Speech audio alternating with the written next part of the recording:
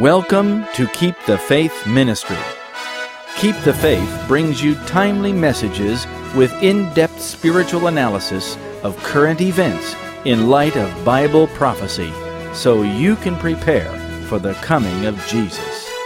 Listen to what the news won't tell you. Here is another important message for our times. This is Pastor Hal Mayer. Dear friends, welcome to Keep the Faith Ministry once again.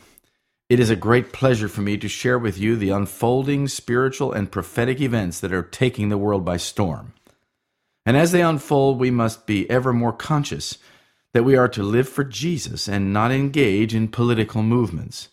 We must stay focused on Bible prophecy and its fulfillment and not come off our high platform of truth and righteousness. Today I'm going to give you a behind-the-scenes look at how conservative Christians put Donald Trump in the White House and their efforts to redirect America's future. The only problem is that they do not understand that America's future is already spelled out in the Bible, and they are actually in the process of fulfilling Bible prophecy. Revelation 13 tells us that America, the second beast, in verse 11, will enforce worship laws on the whole world. She will cooperate with the first beast, or the Roman Catholic Church, to accomplish this. And America will take on the characteristics of a dragon and will persecute those who do not go along with her worship demands and laws. See Revelation chapter 12. But before I begin, I want to share with you that we have negotiated a special price with the publishers for our DVD series called Prophetic Secrets of the New World Order. These DVDs will help you prioritize what you see in the news and understand them better. So here is your chance to order them at a discount. The new price is $54.95. That's more than a 20% discount off the $70 price. So take advantage of this special offer and use them to train yourself to think prophetically and educate others as well on fulfilling prophecy. As we begin today, let us pray. O God in heaven, in Jesus' name we come to you and ask that you will teach us today concerning what we cannot see. Show us what goes on behind the scenes and reveal to us what most of even God's people have no idea about. Give us an understanding of our times like never before. In Jesus' name I pray. Amen. For a brief time after the election of Donald Trump as President of the United States, the mainstream news media went into a bit of self-reflection. They could not understand how they could have missed or underestimated Mr. Trump's election success. They were almost all predicting that their pet candidate, Hillary Clinton, would win, whom they themselves had worked so hard to get elected.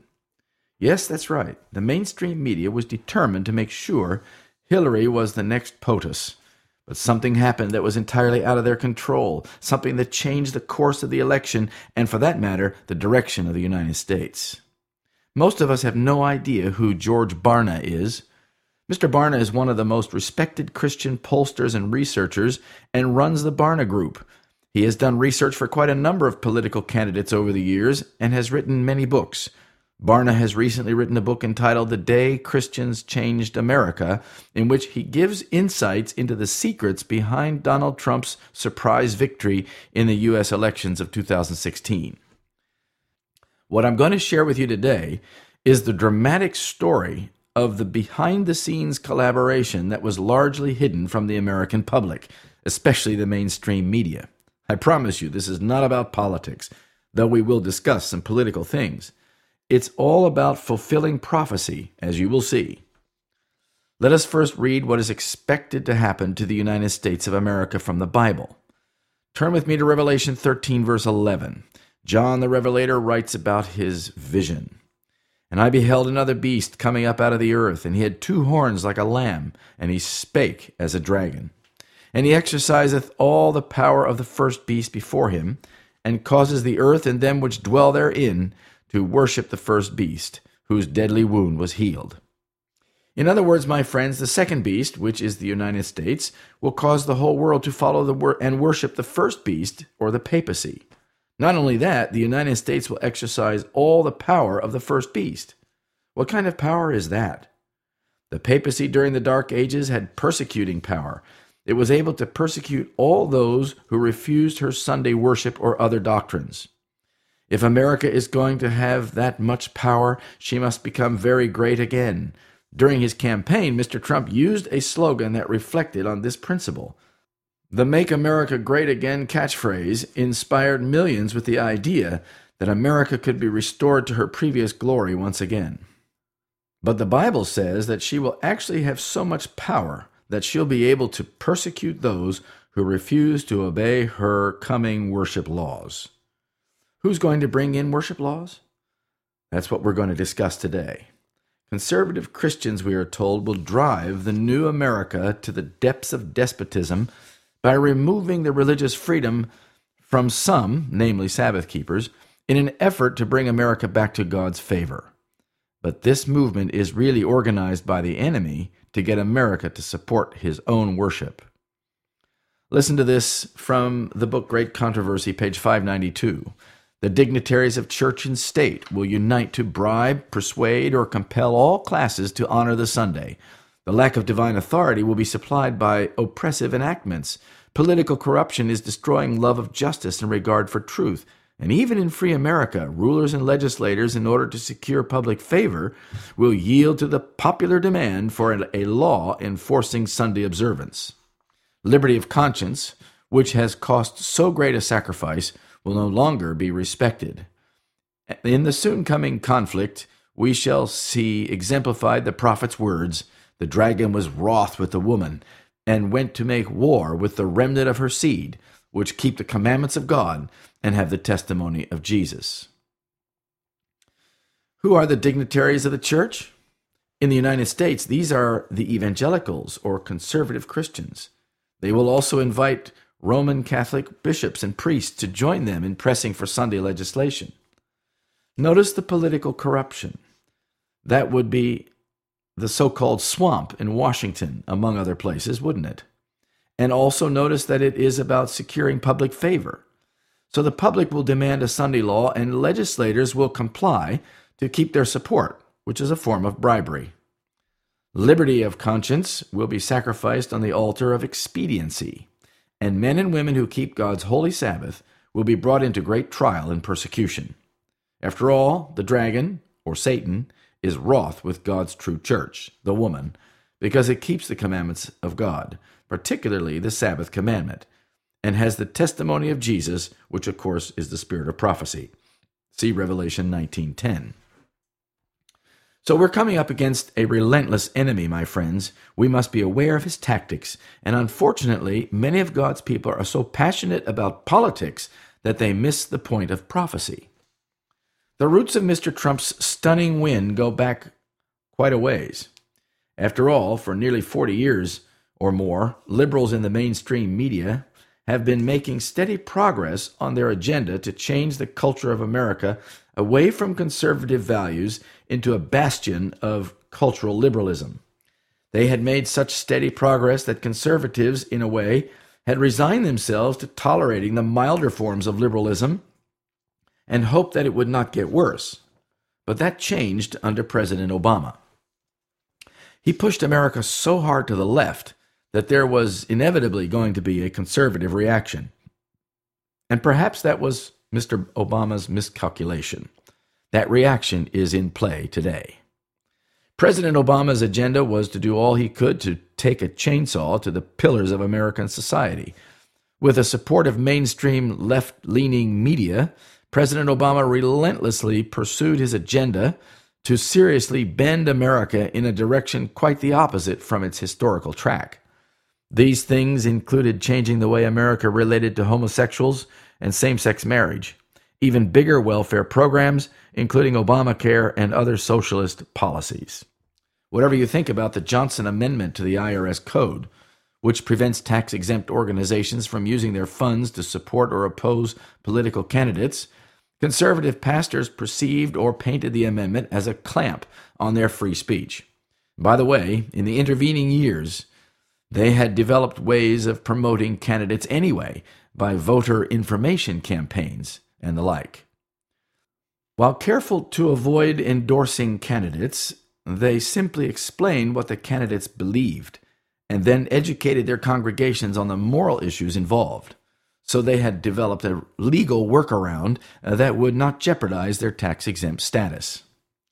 But 8 years was just too short a time to make all the massive changes President Obama attempted. And though President Obama's term was soon to end, Hillary Clinton was the best candidate to carry on with his plans to erode the moral underpinnings of society. While Mr. Obama was president, conservatives began to wake up and realize that America was being changed dramatically and forever. They became especially angry at the social reconstruction that had taken place, and they were deeply disturbed by the bold and abrasive agenda that had struck at the heart of American morality. Meanwhile, the Republican Party had a problem. It had a strong base, but no superstar to lead the party to victory. Unlike the Democrats, the Republicans had to deal with a variety of stubborn, ideologically driven, faith constituencies that had a very hard time working together. This cannot be understated. The fact that faith constituencies had a difficult time working together hampered the Republican Party's chances of seizing the presidency. Those conservative faith communities had already figured out that President Obama was not in line with their thinking, and they couldn't seem to understand how Mrs. Clinton, who claimed to be a Christian, could justify her stance on key moral issues like abortion, same-sex marriage, etc. In fact, she angered conservative Christians by saying that deep-seated cultural codes, religious beliefs, and structural biases have to be changed.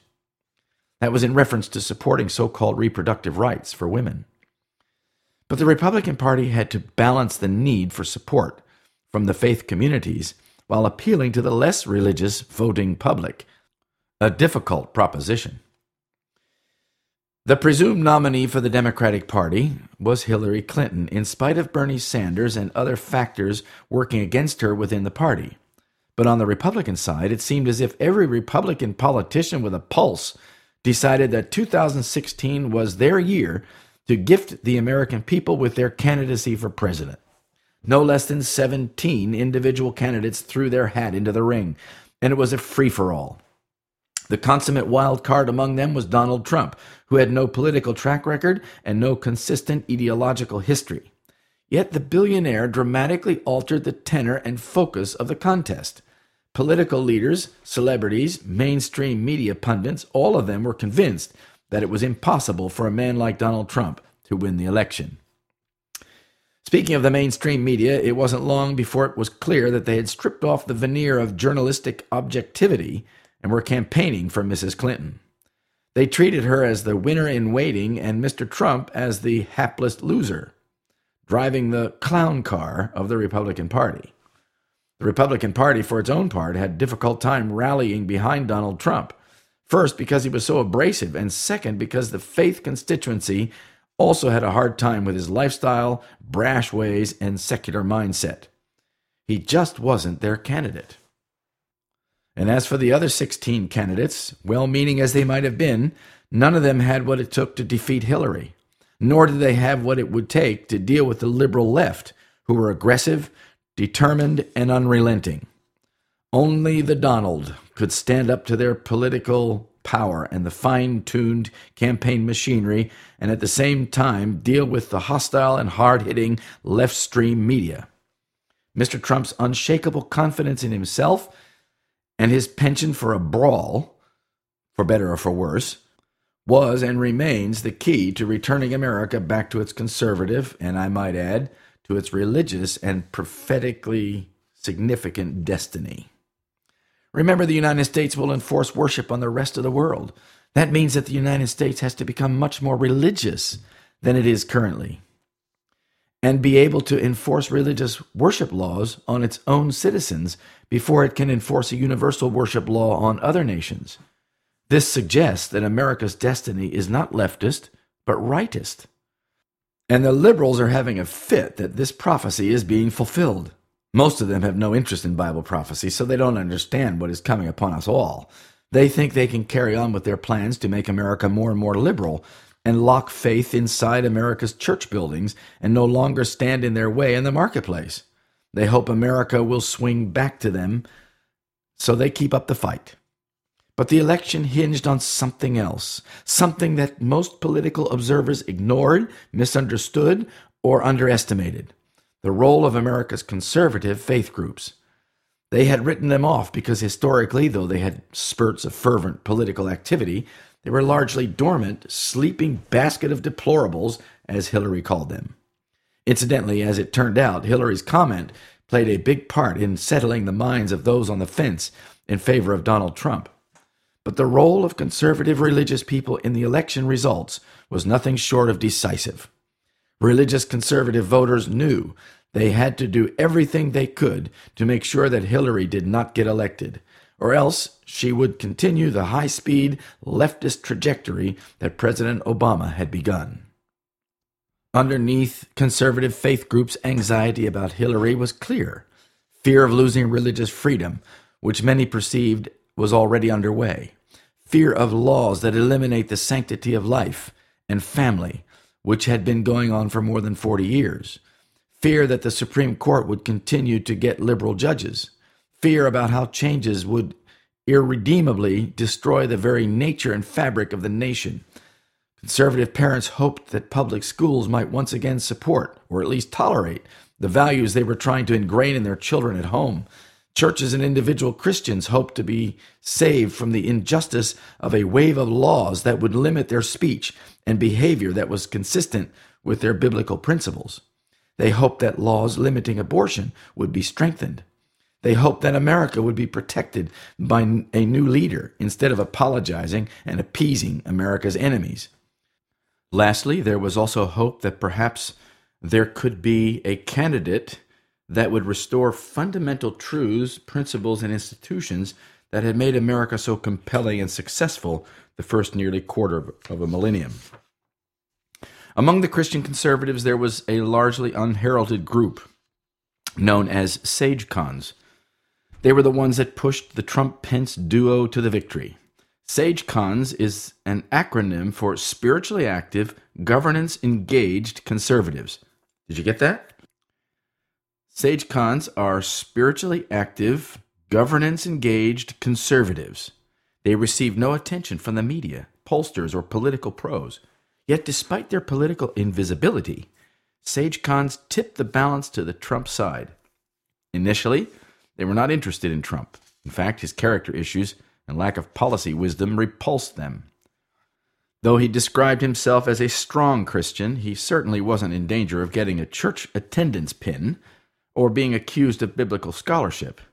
His views on his own need of repentance and his idea that he was going to heaven because he was a good person that didn't really need grace was not satisfying to them. "Why do I need repentance," he said, "or ask forgiveness if I'm not making mistakes? I work hard, I'm an honorable person." Mr. Trump obviously does not understand Christianity. He understands the dog-eat-dog business world, and he uses his business mentality to run the government. Some Christian leaders knew they had to meet with Mr. Trump to help him to protect their interests in the Christian community and lay out their worldview to him. So about 40 of them met with Mr. Trump at his home in Trump Towers early in the campaign. Led by Paula White, the group included David Jeremiah, Jan Crouch, Robert Jeffress, Kenneth Copeland, Darrell Scott, and Clarence McClendon. This opened the door for continuing conversations with the group. Eventually, Mr. Trump said or did enough to make James Dobson feel justified in saying that he was born again and that he was a baby Christian. In the end, he as much as admitted that Mr. Trump wasn't all that was envisioned. And even though he doesn't have a clue how believers think, talk, and act, all I can tell you is that we have only two choices: Hillary or Donald. "Hillary scares me to death," he said. Friends, do you see what's happening here? Conservative Christians wanted someone in the White House who was one of their own. But since they weren't getting a really good one, they had to find a way to justify their votes for a man that they did not really respect as a Christian. On the other hand, the SageCons and their constituencies could not have carried the day without the less religious groups in the Republican side of the political spectrum. So they had to accept someone that was less than ideal, but then train him to think like them. And Mr. Trump's political realities dictated that he listened to them, while his character inadequacies appealed to the more secular voters that were also concerned about the American slide to the left. America was and is ripe for an evangelical political revival, in which conservative Christians would become engaged in the political power centers of American politics. But how did it come about that evangelicals, who are not a homogeneous group that think alike or engage in politics collectively, going to unite around a man like Donald Trump? The mainstream media seriously underestimated the SageCons, perhaps because they had been dormant in most election cycles. But as it turned out, what was really important to the election was what the SageCons were doing, and the mainstream media wasn't paying any attention to them. These people were influenced greatly by Tony Perkins, the head of American Family, and David Barton, the noted historian who has construed American history to reflect evangelical values. Who are these SageCons anyway? Their median age is 60, and they have incomes above $60,000 annually. 9 out of 10 attend a Protestant church. 9 out of 10 of them are married and have been for decades, while few of them have children still at home. They are upscale and spend time with their grandchildren. They are deeply immersed in the pursuit of a more intimate relationship with Jesus Christ and have a biblical worldview, which means that they are very impressionable, especially by their pastors. And while you have perhaps never heard of them in the mainstream media, SageCons are a larger voting bloc than blacks, Hispanics, gays, college students, or any of the other smaller segments that the liberal media tend to highlight and exaggerate. The mainstream media focus on the left meant that they do not do deeper research on conservatives. They summarize them all based on their understanding of the visible evangelicals. Meanwhile, the SageCons, who did not want to waste time in conflicts with the mainstream media, tasked themselves with directly educating, motivating, and activating their own constituency. The mainstream media was not going to help them with that, so they had to find alternative means to engage their base and prepare them for electing Donald Trump once the Republican convention confirmed his nomination. The 2016 presidential race provided evangelicals with a wealth of great options to choose from, and therein lay the problem. The process of negotiating a unified front suffered from too much take and not enough give. Everyone wanted their candidate of choice to be everybody's candidate of choice. All attempts at unity behind the conservative or evangelical candidate failed. That was the opening Donald Trump needed to make his White House ambitions reality. The quack from Queens, as some called him, somehow pieced together enough disgruntled white middle-class voters to take the lead in the race.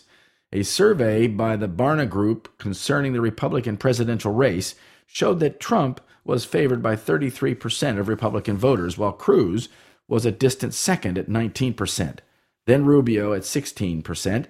Carson, who was the only other candidate in the double digits, was at 11%. Mr. Trump's support base early on did not include evangelical Christians. They were split between Cruz and Carson, and Trump was barely on their radar. Non-evangelical Christians found Trump to be their man, but his most solid base was among people who claimed to be Christians, but only had a loose commitment to the Bible and religious activity. These are known as notional Christians. But when SageCons woke up to the fact that Mr. Trump was likely to emerge as a serious threat for the nomination, their favorability ratings surged from 45% to 52% during the 4 months between September of 2015 and January of 2016.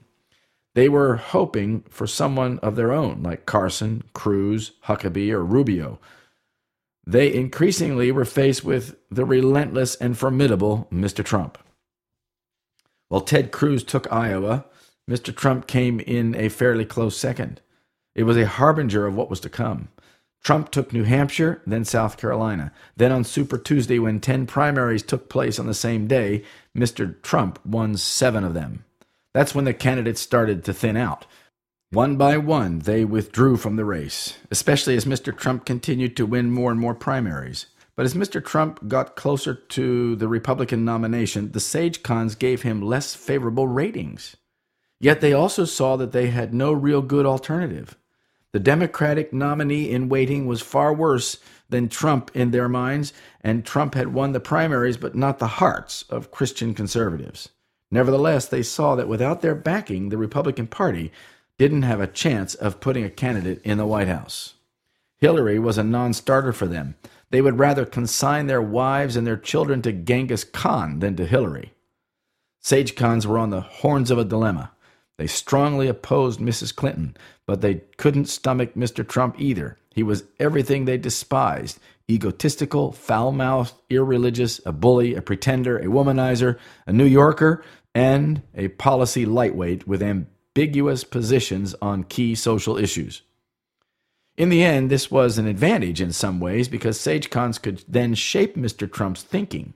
This would lead to their consolidation of power in the Trump administration, but that was later. Besides, some key leaders were starting to come out against Trump, like beloved by many Pastor Max Lucado and Russell Moore, the Southern Baptist spokesman for everything cultural. Theologians Stanley Hauerwas, Michael Horton, and John Piper all complained about Mr. Trump being unfit to lead the nation. Only a few religious conservative leaders supported Mr. Trump. Perhaps they can be counted on one hand. Jerry Falwell Jr., for instance, and the Dallas megachurch pastor Robert Jeffress. But who else? Maybe a few less-known leaders, but the big evangelical names were standoffish. Something dramatic needed to happen, and it did. It was an event that nobody saw coming. The reality for the Trump team was inescapable. He had to woo the conservative religious groups, or he would not make it to Casablanca or the White House. SageCons were feeling sick to their stomachs. The math was brutally clear. If they refused to suit up and play hard for Mr. Trump, Hillary Clinton would waltz into the end zone untouched. And Hillary was banking on it. But these SageCons were in difficulty. They did not want to lose their ministry support base, which was a likely outcome if they came out in favor of Mr. Trump. And if donations decline, how then will they carry on their work?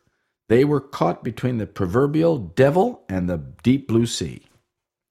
At this point, a couple of conservative leaders had the same idea, and they managed to talk about it together. Their plan would be to hold an invitation-only gathering of the nation's top conservative Christian leaders to hear from the two major party candidates. They'd start with Donald Trump, hoping that he would clarify his intentions on issues of importance to evangelicals, while at the same time, perhaps, understand what it would take to throw their weight behind Mr. Trump. They intended to invite Mrs. Clinton to a subsequent gathering to talk to conservative religious leaders, but her campaign never responded. And after hundreds of phone calls, the event with Mr. Trump was on. Sponsored jointly by United in Purpose, led by Bill Dallas, and My Faith Votes, led by Ben Carson, a conversation about America's future was quickly organized for June 21 at the Marriott Marquis in Midtown Manhattan. The organizers originally wanted 200 open-minded leaders to show up. Why only 200? They knew that among conservative Christians, Mr. Trump was as popular as a pork chop at a bar mitzvah. But if they could lure these 200 key leaders to the Marriott, they could potentially influence their followings, a few million people. Meanwhile, though Mr. Trump may have bushwhacked himself to the party's presumed nomination, he wasn't picking up any momentum as the countdown to the convention ticked away. But word spread among conservative Christian leaders about the event, and a tidal wave of interest exploded. By the day of the event, just over 1,000 religious leaders were personally invited to the no media event, and the anticipation was palpable. Many of these leaders and the 18 sponsoring organizations were expecting to advance their understanding of the cause of Christ. The organizers planned a 7-hour day with talks by Ben Carson, George Barna, Ralph Reed, and Eric Metaxas. Others leading prayers, presentations, and other interactions were people like Ken Blackwell, Marjorie Dannenfelser, Jerry Falwell Jr., Mark Gonzalez, Franklin Graham, Jack Graham, James Robeson, Lila Rose, and Rick Scarborough. But the heart of the day was to be the planned 45-minute chat session with Donald Trump. A group of hand-picked leaders would ask a series of carefully developed questions. For Mr. Trump, it was make or break. The leaders who packed the ballroom had direct influence on 60 million potential voters. And though few of those leaders entered the room supporting Mr. Trump, they hoped to be able to find a justification to support him in the end. When Mr. Trump arrived, Ben Carson took the stage to set the tone. He spoke on the power of unity and suggested that by uniting together, the evangelical leaders gathered in the room could change America, bringing it back to its Christian roots. Listen to some of Dr. Ben Carson's words. Here's a person who, it seemed like every week the pundits were saying, "That's it. He'll never recover from that. It's all over." And then he'd go up in the polls. What that says to me is that God has something to do with what is going on right now. Fancy Ben Carson saying that God was responsible for Mr. Trump's success. While that may be indirectly true, it is Mr. Trump's candidacy that has led us right to the brink, to the very precipice of major changes in religious liberty, not only in America, but around the world. While Dr. Carson and these religious leaders were thinking about their political success, there's only the possibility that God has allowed it to happen so that the end-time prophecies can be staged according as the Bible has explained. But these evangelical leaders do not understand the truth concerning Bible prophecy and what it says about their own destiny. Remember, America is going to become much more religious than it is now, so much so that it will be able to enforce worship laws on the nation and other countries around the world. Ben Carson, a Seventh-day Adventist, apparently doesn't understand the trajectory of prophecy and its fulfillment either. He even used precipice imagery in his presentation. The ship is about to sail off Niagara Falls, full of passengers, he said, and everybody's about to be killed. You know what we have to do.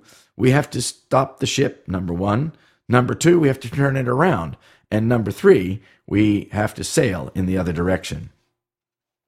While it is true that America needs to return to its conservative roots, it is also true that doing so will not stop with just bringing the country back to center.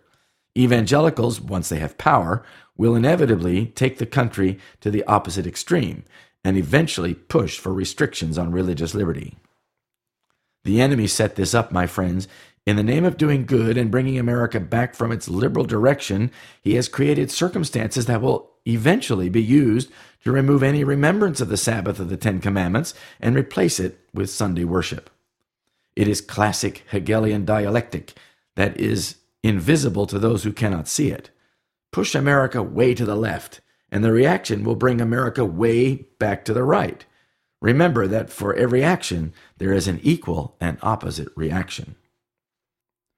Ben Carson also appealed to the sensitivities of evangelicals about religious liberty as they define it. To them, it is all about religious liberty in the marketplace, in politics, and in social interactions.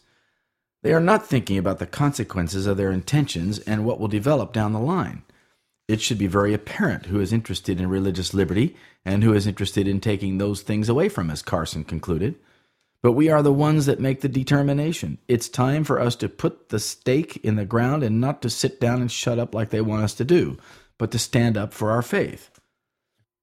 Then Franklin Graham, son of Billy Graham and head of the Billy Graham Evangelistic Association, as well as Samaritan's Purse, was introduced. He described the leaders God chose to lead his people and pointed out that Abraham was a liar, Moses was disobedient, David an adulterer and a murderer, obviously suggesting that Mr. Trump may not be what they would have wanted, but that is who they got. He also pointed out that the disciples turned their backs on Jesus. He described himself as a sinner in need of God's grace. There's no perfect person, he said. There's only been one, and he's not running for president of the United States this year. He then concluded with a prayer in which he said, "And Father, we pray that each one here today will leave this room with a new appreciation of this man and his family." Jerry Falwell Jr. then took the stage. He emphasized how bad Hillary Clinton would be as president, speaking of his now deceased father back in 2006, when there was first talk of Hillary running for president. His father said, "I hope Hillary is the candidate because nothing will energize my constituency like Hillary Clinton." Then he added, "If Lucifer himself ran, that wouldn't work as well." Then he said, "We have the chance to make sure that Hillary goes out of politics." After a few more positive remarks about Donald Trump, he said, "To me, this election is very simple. We have an election between someone who promises he will support issues important to us as Christians, including appointing justices to the Supreme Court who will make us all proud. That's Donald Trump. And someone who promises she will do the opposite. That's Hillary Clinton. Donald Trump is a breath of fresh air in a nation where the political establishment of both parties has betrayed their constituencies time and time again with broken promises and a continuation of the status quo. Mr. Trump is a bold and fearless leader who will take the fight to our enemies and to the radical Islamic terrorists." Falwell then introduced Mr. Trump. Mr. Trump took the empty chair on the stage opposite Mike Huckabee, the moderator, who would field the prepared questions to Mr. Trump. Huckabee set him at ease by saying, "One of the things I'd say to all the people here, my conversations with Paula White are a great reminder to me that you, Donald Trump, are willing to listen to spiritual counsel from people you know and you trust." Huckabee's remark may well have been the first thought for many in the room about how conservative Christian leaders could shape the future president's thinking about conservative issues. Huckabee went on to say, "I don't think anybody here expects you to be theological today. I want to put you at ease because I don't think anyone's here thinking we're interviewing you to be our next pastor. This is not a pastoral search committee." Trump loosened up. The more he relaxed, the more he seemed to enjoy the exchange. As the chit-chat unfolded, those in the room could understand without media filtering exactly where Mr. Trump stood on their issues of greatest interest. Listen carefully. Mr. Trump said exactly the things these evangelicals wanted to hear. He attacked the Johnson Amendment, which prohibits political endorsements by tax-exempt organizations. He also promised to end the politically correct speech that prevents people from praying or using religious expressions in public. Speaking of the Johnson Amendment to the IRS code for tax-exempt organizations, he said, "It's taken a lot of power away from Christianity and other religions. I think maybe my greatest contribution to Christianity and other religions is to allow you to go and speak openly. If you like somebody and you want somebody to represent you, you should have the right to do that." Later, he said, "We're becoming so politically correct that we can't function as a country anymore. We're going to be saying Merry Christmas again, and we're going to be saying a lot of other things. When coaches aren't allowed to pray on the field with their team going into battle, that's a disgrace, and that's going to change. And not everybody has to pray if they don't want to, and that's fine. But when a coach has a team and they're going to go into battle and they're restricted from praying and they fire the coach, those days are over." Then came one of his most important comments from a prophetic point of view. "This is such an important election," he said, "and I say to you folks, you have such power, such influence. Unfortunately, the government has weeded it away from you pretty strongly, and you're going to get it back. You probably have something like 75 or 80% of the country believing, but you don't use your power. You don't use your power. Just remember this. You are the most powerful group in this country, but you have to realize that.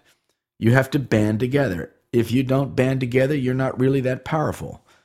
You have a powerful church. I see it. I see some of these incredible pastors and ministers and people that speak so brilliantly, but they're great within their audience, but then outside they don't have it. And if you do that, you will bring America back like nothing has ever been brought back."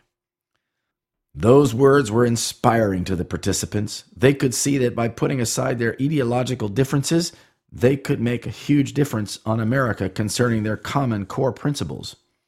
Mr. Trump also promised to nominate U.S. Supreme Court justices who would honor the Constitution. He also played on the fear of hunger that's been so prevalent in all communist countries. If Hillary gets in, we know what she's going to be putting in there. We know exactly what's going to happen. We're going to end up being a different world, a different country. We're going to end up being a Venezuela if she gets in for a lot of different reasons. You see what's going on in Venezuela right now, where they're fighting each other, killing each other over a loaf of bread? We're going to have a lot of problems in this country. I'm putting pro-life judges on my list of prospective nominees, Mr. Trump said. You can look at their names. We have them posted. The alternative by Clinton is the opposite. There won't be any pro-life judges put on there. They will be all pro-choice.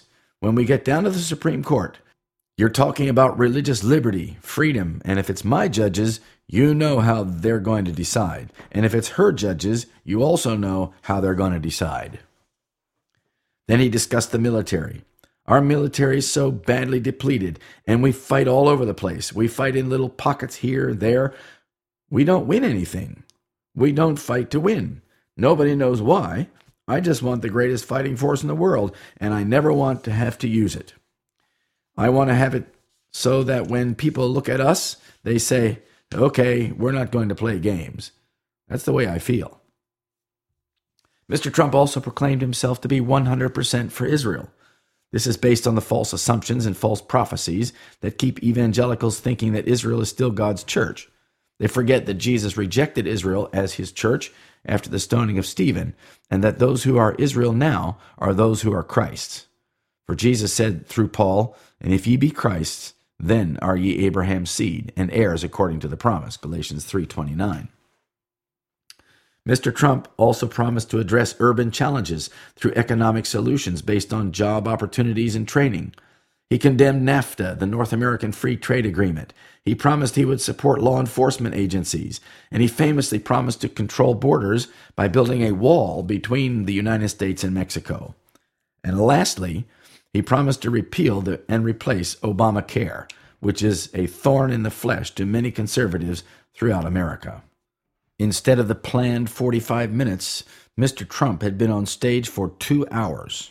During the course of those 2 hours, the mood in the room had changed from doubt and skepticism to optimism and hope. Christian leaders left the Marriott Marquis on June 21 seeing a future quite different from when they came into the meeting. Many leaders declared that they had seen the light and now supported Mr. Trump. Others were more cautious and had to think about their plan of action, and still others shifted from undecided to being secret Trump supporters. Many shifted their position to Clinton is untenable, Trump is imperfect, but we have to choose somebody. Trump is the logical choice. The growth in Mr. Trump's SageCon support was quickly discernible. It jumped up to 70%, but religious conservatives had been burned so many times by politicians who used them and lied to them and disappointed them that they were understandably skeptical. But with Mrs. Clinton as the only other realistic option, the Donald began looking better every day. Plus, he was at least receptive to the conservative Christian agenda. Now it was Hillary's turn to have a problem.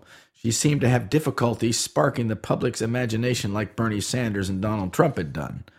Early predictions of a 20-point lead or higher margin of victory for Clinton evaporated. Mr. Trump also hammered Hillary by saying that she was underperforming. During the Republican convention, the policy wonks came up with a party platform that was widely regarded as the most conservative platform adopted by the party in at least the last half century. Those who drafted the document were men like Tony Perkins, David Barton, Len Munsell, and Mike Mears. The platform reflected distinctly evangelical views, including support for natural marriage between a man and a woman, condemnation for the Supreme Court's same-sex marriage decision, calling for the repeal of the Johnson Amendment, and support for a First Amendment Defense Act, which would ban discrimination against individuals or businesses that act in harmony with their beliefs. It also supported voluntary school prayer, the Bible in public school literature, and displaying the Ten Commandments on public property. The platform also unambiguously supported protecting the lives of unborn children. It condemned Planned Parenthood for its abortions, opposed government support for transgenderism, condemned persecution of Christians and other religious minorities around the world, and supported educational choice. Most Americans have no idea what this document says, but it is a very important guide for the direction of the country once Mr. Trump was in the White House. But perhaps the one event that pushed evangelicals over the edge in support of Mr. Trump was his choice of Mike Pence as his running mate. Pence was raised a Roman Catholic but converted to evangelicalism, and he had established his conservative evangelical credentials as governor of Indiana and was widely respected. A striking 2 out of 3 SageCons admitted that placing Pence on the GOP ticket gave them more confidence in a Trump administration, and therefore they were more comfortable in voting for him.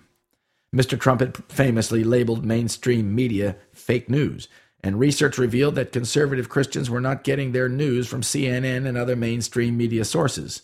They no longer trusted them because it was obvious that the mainstream media was pushing Hillary so hard, too hard perhaps, that it was impossible to get unbiased information from them.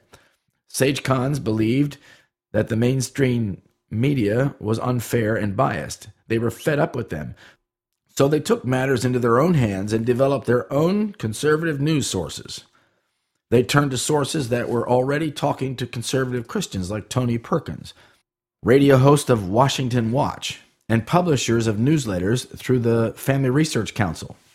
Tim Wildman, president of the American Family Association and host of a daily radio program and publisher of its large circulation newsletter. Glenn Beck, an independent online and radio broadcaster. Janet Parshall, syndicated Christian radio host, and Fox News commentator Todd Starnes were also sources of news for them. Sage Khans were not about to be manipulated by the media, who in their almost universal estimation were dedicated to an agenda that had nothing in common with the best interest of America. People hate to feel used, and millions of voters felt that the media was manipulating them. They resented being lied to by Hillary and her media minions. Mr. Trump had an uncanny sense of how to expose the underpinnings of the Clinton campaign. On Election Day, even Sage Khans left the polls thinking that Hillary would win, but they turned out in massive numbers and voted for Mr. Trump anyway. And to the shock of the liberals, the mainstream media, and even to the Sage Khans themselves, Mr. Trump won the Electoral College.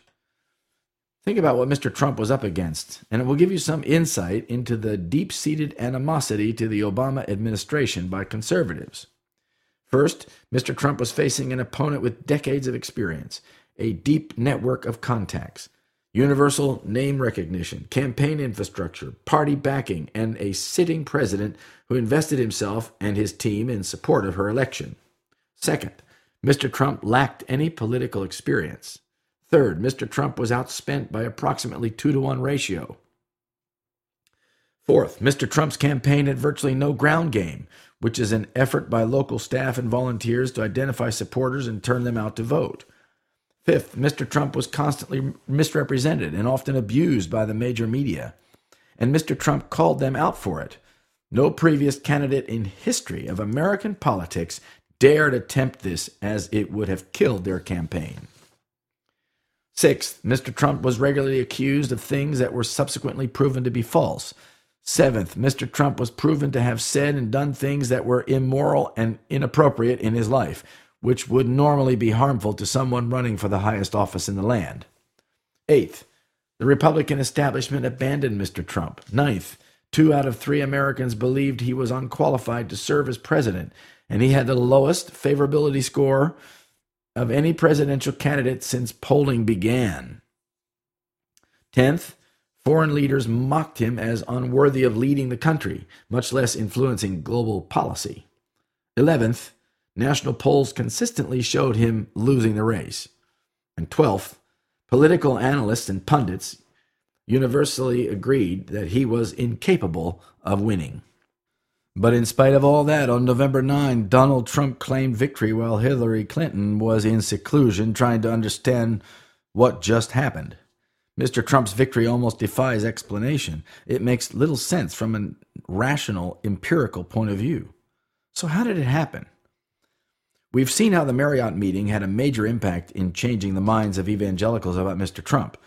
But that was only the beginning. There was still much work to do before the election, and the evangelicals went into action.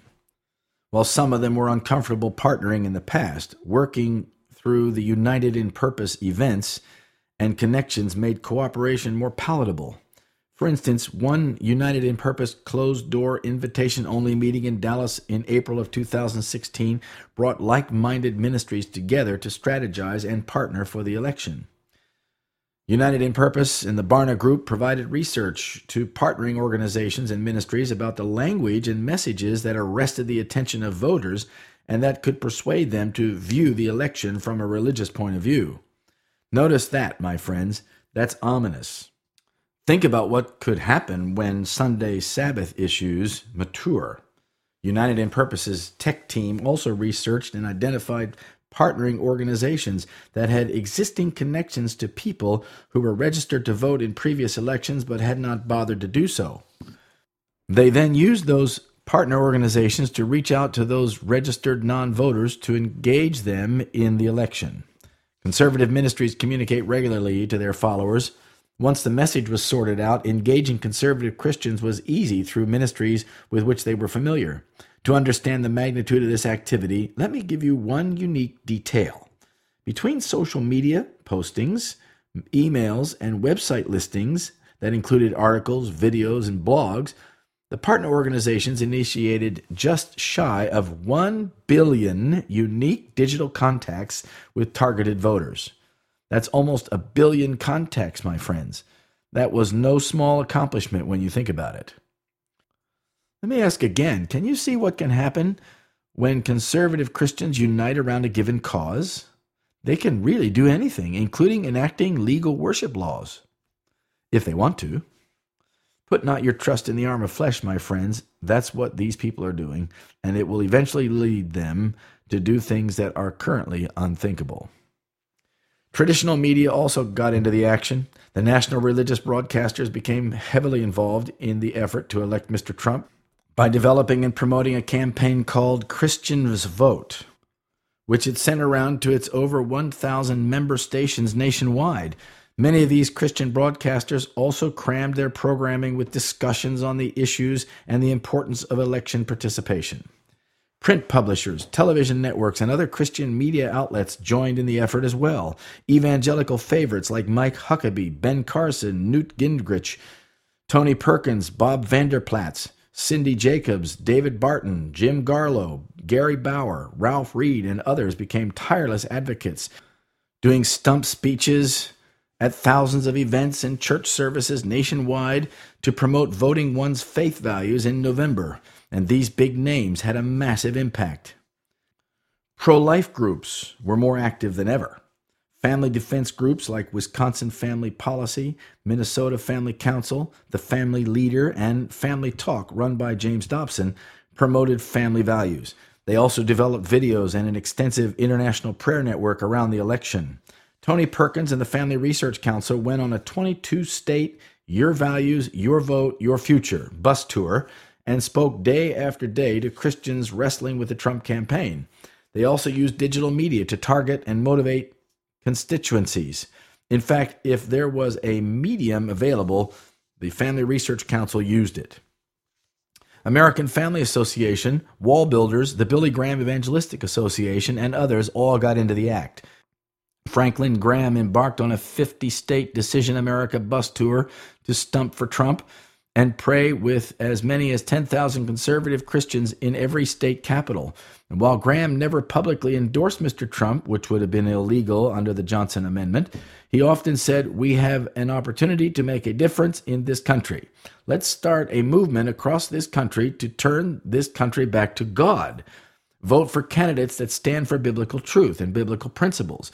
Elect men and women to office who will lead this nation back to one nation under God. Let's take this country back." Again, that is very ominous, my friends. And while well-meaning, it is laying the foundation for the religious persecution that the Bible declares will overtake American politics. Most people don't realize the behind-the-scenes efforts of evangelicals to get Mr. Trump elected. It was massive, and the mainstream media ignored it to their own embarrassment. In fact, their behavior made it clear how opposed to general biblical values the mainstream media really is. And once they added their opinions to the journalism, the who, what, when, where, and why, the floodgates were open for today's juggernaut of media manipulation and propaganda, including fake news, as Mr. Trump so famously called it. Conservative Christians would have none of it. Think about it. And while the mainstream media continues their barrage of opinionated, non-journalistic, and sometimes savage attacks on Mr. Trump, it creates an environment that actually keeps these conservative Christians active and close to him. They love him because he continues to try to fulfill his campaign promises. He invites them into the White House. They're given opportunities to shape his thinking and consequently his policies, both foreign and domestic. Mr. Trump established a faith advisory board with many key sage-cons to guide him as he navigates the presidential issues he and his staff must face. They influence his thinking about issues that are important to them. They are consolidating power in government, which will eventually lead to the fulfillment of Revelation 13, in which the second beast, or the United States, becomes so powerful and religious that it begins to persecute those who do not worship in the legal way. This is hard for many people to understand. How will it be that America will become that strong? Only by uniting church and state. Only by giving church leaders influence over the state can America become so great that it will force all nations to comply with its policies, particularly its worship policies. This is happening under our noses, my friends, as evangelicals take on more governing power.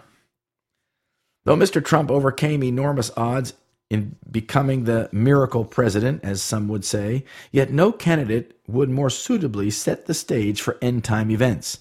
Many of God's people become passionate about politics. They defend their favorite politician and criticize others. They become so blinded by the play and counterplay of politicians that they fail to see the larger prophetic issues. My friends, let us remember that we are living in the last days when every Bible prophecy will be fulfilled. We're on the precipice of massive changes in terms of religious liberty. In the name of religious liberty, America will eventually seek to take away the very liberties that have made it great. If evangelical leaders become entrenched in government, do you think they will not touch freedom of religion? Most of these religious leaders are Sunday keepers. They're all very committed to Sunday worship. And when there have been enough devastating disasters, they will say that America is being punished by God for its sins. Some of them are already saying that in the aftermath of 3 devastating hurricanes, shocking wildfires, and other natural disasters.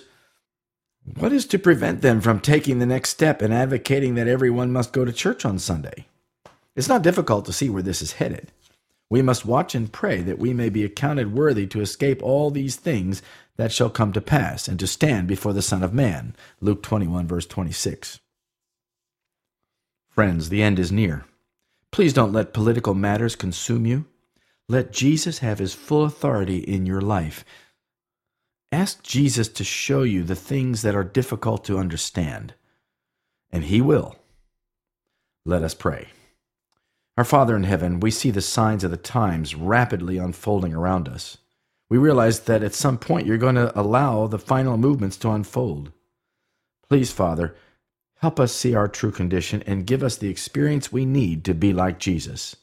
He is coming soon. Please prepare us for the coming crisis. I pray that you will send your Spirit into our hearts, that we may reflect the loveliness and purity of our Savior. Thank you for hearing and answering our prayer. In Jesus' name, amen.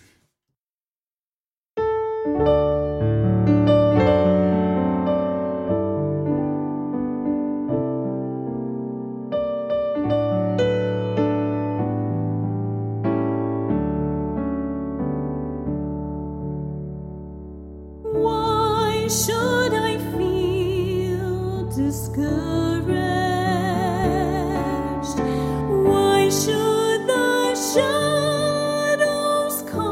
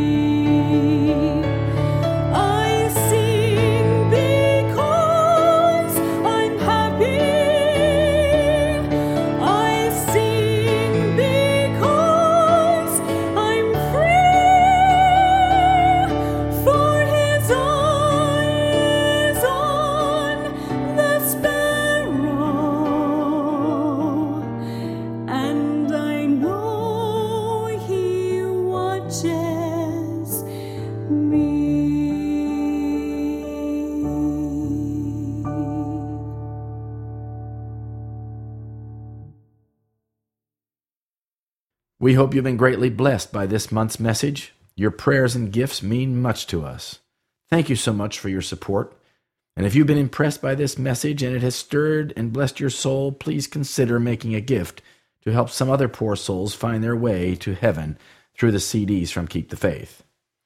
The song you've just heard is called His Eye is on the Sparrow, sung by Jennifer Buttery. In case you're wondering, Jennifer is the wife of the senior pastor at Sacramento Central Church. The song is recorded on a CD with other lovely hymns and songs called Seekers of Your Heart. This lovely CD is available from Keep the Faith Ministry, and if you would like to have a copy of this CD or copies for your friends or family, just send $16 each postpaid to U.S. addresses to cover the cost, and we will gladly send them. Please mention the Seekers of Your Heart CD. Our international listeners should send $20 USD. The following is our monthly prophetic intelligence briefing, a feature that brings you current events in light of Bible prophecy, especially for those who love the appearing of Jesus Christ. We can see the signs of the times telling us that we are nearing the world's great crisis. May the Lord find us faithful. Our first item this month, James Robeson says, God is speaking to us through the hurricanes. Evangelist James Robeson believes that God is speaking through the hurricanes and that Christians should pray and seek God's will. The crisis that Americans have faced and are facing will only be resolved if we come together like a family, he said. Robeson, 73, is the co-founder of Life Outreach International and host of Life Today, and has advised government leaders since 1980. When you look at the aftermath of Harvey, which could prove to be one of the most disastrous natural disasters in American history, he said, of how God was speaking through the storm, when you look at the love, compassion, courage, personal sacrifice, and dedication, you're actually seeing an undeniable demonstration of what it looks like to love your neighbor with a Good Samaritan love. You're seeing the American family function like a healthy family. He noted that Irma, a Category 5 hurricane that had enormous destructive power, could well be the most devastating storm ever in terms of wind velocity. Irma's winds had reportedly reached speeds of 185 miles per hour. Blaming the mass media for stirring up hate, especially toward President Trump, Robeson asks, when are the American people going to say enough is enough and come together and reason like a family? I believe that Trump could walk on water, raise the dead, heal the blind, heal the sick, and perform miracle after miracle, and he would still be hated in today's liberal media. He would be accused, if we have 150 million people praising him for what he did, because it was positive. The media would find 2 people to criticize him, and that would be the headlines. Robeson reiterated that the only way we're going to survive the devastation of the hurricanes is by coming together. Robeson also spoke of the potentially devastating disaster if North Korean dictator Kim Jong-un has his way and launches a thermonuclear attack on America or its allies. Nothing these hurricanes have unleashed on us will compare with the devastation and the horror of what happens, Robeson said. And if that occurs, we will have to be one another's neighbor again in the midst of that crisis to try and climb out from under the ashes, he said. I'm telling you that God wants to give us His wisdom, His guidance, His direction regarding how to deal with this enemy. He implored Christians to pray. We could pray that He would have a miracle transformation, he added. But many times the government, the one in authority, has to bear the sword and punish evildoers and deal with it. Lives will undoubtedly be lost, he said, but what we must have in order to guard our freedom, safety, families, and the future is the divine direction that God freely offers, and we have never needed it more. Divine direction? What would that include? Guidance toward worship laws, which would be in direct conflict with the law of God? Evangelicals think in terms of getting America right with God. Robeson is a popular evangelical Pentecostal preacher and is very influential. He visited the Pope at the invitation of Tony Palmer. How easy would it be for this kind of talk to go to the next level and call for the nation to require everyone to be in church on Sundays? And whom will they ultimately blame for the crisis? Men in responsible positions will not only ignore and despise the Sabbath themselves, but from the sacred desk will urge upon the people the observance of the first day of the week, pleading tradition and custom in behalf of this man-made institution. They will point to calamities on land and sea, to the storms of wind, the floods, the earthquakes, the destruction by fire, as judgments indicating God's displeasure, because Sunday is not sacredly observed. These calamities will increase more and more. One disaster will follow close upon the heels of another, and those who make void the law of God will point to the few who are keeping the Sabbath of the fourth commandment as the ones who are bringing wrath upon the world.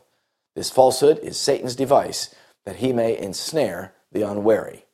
Signs of the Times, January 17, 1884. Next, President Trump says, the righteous many must destroy the wicked few. Speaking of North Korea and using biblically suggestive language, Donald Trump, President of the United States, told the United Nations General Assembly that the righteous many must destroy the wicked few in order to maintain global security. If the righteous many do not confront the wicked few, then evil will triumph, Trump said, calling for international cooperation on North Korea, which has become a test of his young administration's policies. Rocket Man is on a suicide mission for himself and for his regime, Trump said at the UN, a reference to Kim Jong-un, the North Korean leader. The United States is ready, willing, and able, but hopefully this will not be necessary. Mr. Trump urged the UN and its member states to do much more to isolate the Kim regime until it ceases its hostile behavior. He thanked China and Russia for their votes to tighten sanctions on the North, but it is those two countries, both veto-wielding members of the UN Security Council, that are most reluctant to press for any international solution that would weaken or destabilize North Korea. North Korea continues its battery of missile tests, and a recent nuclear test has raised alarms in Asian capitals and Washington. North Korea is believed to be near to possessing the ability to strike the United States with an intercontinental ballistic missile armed with a nuclear warhead. If it is forced to defend itself or its allies, Mr. Trump added, the United States will have no choice but to totally destroy North Korea. Mr. Trump also spoke of the Iranian deal signed during Barack Obama's term in office. We cannot let a murderous regime continue these destabilizing activities while building dangerous missiles, and we cannot abide by an agreement if it provides cover for the eventual construction of a nuclear program, he said. The Iran deal was one of the worst and most one-sided transactions the United States has ever entered into. Frankly, that deal is an embarrassment to the United States, and I don't think you've heard the last of it. Believe me, he said. Trump's speech was billed as a testament to his commitment to national sovereignty, and it was a topic the president, who campaigned on the theme of America First, raised even as he outlined his view of how the world can tackle common challenges. I was elected not to take power, but to give power to the American people where it belongs, he said. In foreign affairs, we are renewing this principle of sovereignty. The government's first duty is to the people. Our first duty is to our citizens, to serve their needs, to ensure their safety, and to preserve their rights, and to defend their values. As President of the United States, I will always put America first, just like you, as the leaders of your countries, will always and should always put your countries first. Trump also listed other challenges the world faces, including terrorism, Russia's interference in Ukraine, Syria, and uncontrolled migration, which, he said, is deeply unfair to both the sending and receiving countries. But while there is every reason to deal with North Korea's belligerence, Mr. Trump's remarks about the Hermit Kingdom were the most strikingly prophetic and reflected the influence of his evangelical counselors with whom he is now familiar. He was essentially saying that one nation should be destroyed so that the whole world can continue untroubled. He was declaring that the sacrifice of one nation may be essential so that the safety of the rest of the world might be ensured. And while it's true that North Korea's rogue behavior is deserving of censure, it is hard to miss Mr. Trump's precedent-setting remarks. This argument is laying the foundation for similar reasoning, which will one day be used against those who are loyal to the Ten Commandments and keep God's seventh-day Sabbath. A legitimate and egregious target, as usual, is unwittingly being used to establish the principle that will eventually be used against an illegitimate target. As the Sabbath has become the special point of controversy throughout Christendom, and religious and secular authorities have combined to enforce the observance of the Sunday, the persistent refusal of a small minority to yield to the popular demand will make them objects of universal execration. It will be urged that the few who stand in opposition to an institution of the church and a law of the state ought not to be tolerated, that it is better for them to suffer than for whole nations to be thrown into confusion and lawlessness. The same argument many centuries ago was brought against Christ by the rulers of the people. It is expedient for us, said the wily Caiaphas, that one man should die for the people and that the whole nation perish not. John 11:50. This argument will appear conclusive, and a decree will finally be issued against those who hallow the Sabbath of the fourth commandment, denouncing them as deserving of the severest punishment and giving the people liberty after a certain time to put them to death. Romanism in the Old World and apostate Protestantism in the New will pursue a similar course toward those who honor all the divine precepts. The Great Controversy, page 615 and 616. Next, Kirk Cameron says God sent hurricanes to punish us. The former Growing Pains star, an evangelical Christian, has taken to Facebook to post a finger-wagging message that declares God sent the incredibly destructive and devastating Hurricane Harvey and Hurricane Irma as divine punishment for our collective sins and to teach us humility. This is a spectacular display of God's immense power, Cameron said in a video which has more than 250,000 views. When he puts his power on display, it's never without reason. There's a purpose, and we may not always understand what that purpose is.